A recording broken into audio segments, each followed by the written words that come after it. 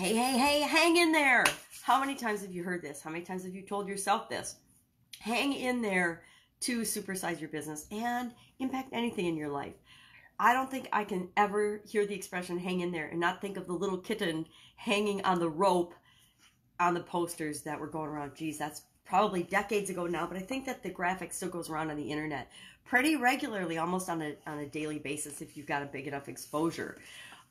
Hang in there means, it's American slang, of course, and it means just to continue, to persevere, to never give up, to not give up, to just keep going when times are trying, or we're having a struggle, or we're being challenged with something. And who isn't, especially when we're growing our business? I think that almost every single day we have some opportunity to hang in there, to overcome an obstacle or a challenge or solve a problem that pops up in our business. At least in the businesses I've been involved in, every single day is a new challenge, a new day, a new opportunity to see if we're serious about our business or not, see if we're going to hang in there or we're going to just give up and fold in the towel because life gets hard, or something happens that challenges us to determine if what we're going for is something that we really want or not. If we're building a business, and if we're building anything and creating anything, including our lives, we're going to be faced with obstacles. We're going to be faced with challenges. I find it interesting that the meaning of to hang in there is described as to not lose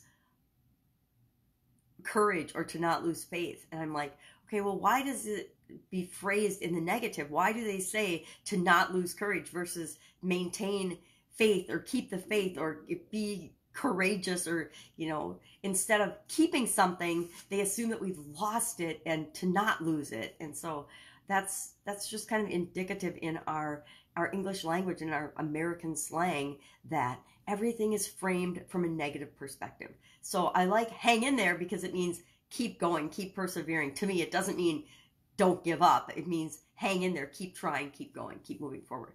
So whatever your goal, if you have a worthy goal, and chances are if you're building a business and helping other people, it is a worthy goal. You will be tested. You will be facing trials and challenges to determine whether you are serious or not. You'll have competition, you'll have the economy, you'll have the environment, you'll have location, you'll have suppliers, you'll have up and down economies, you'll have all sorts of things that are outside of your control. But how you react to them, what you choose to do in the face of those obstacles, is always entirely up to you. And if you believe and know with certainty that you'll overcome those obstacles, you absolutely positively will.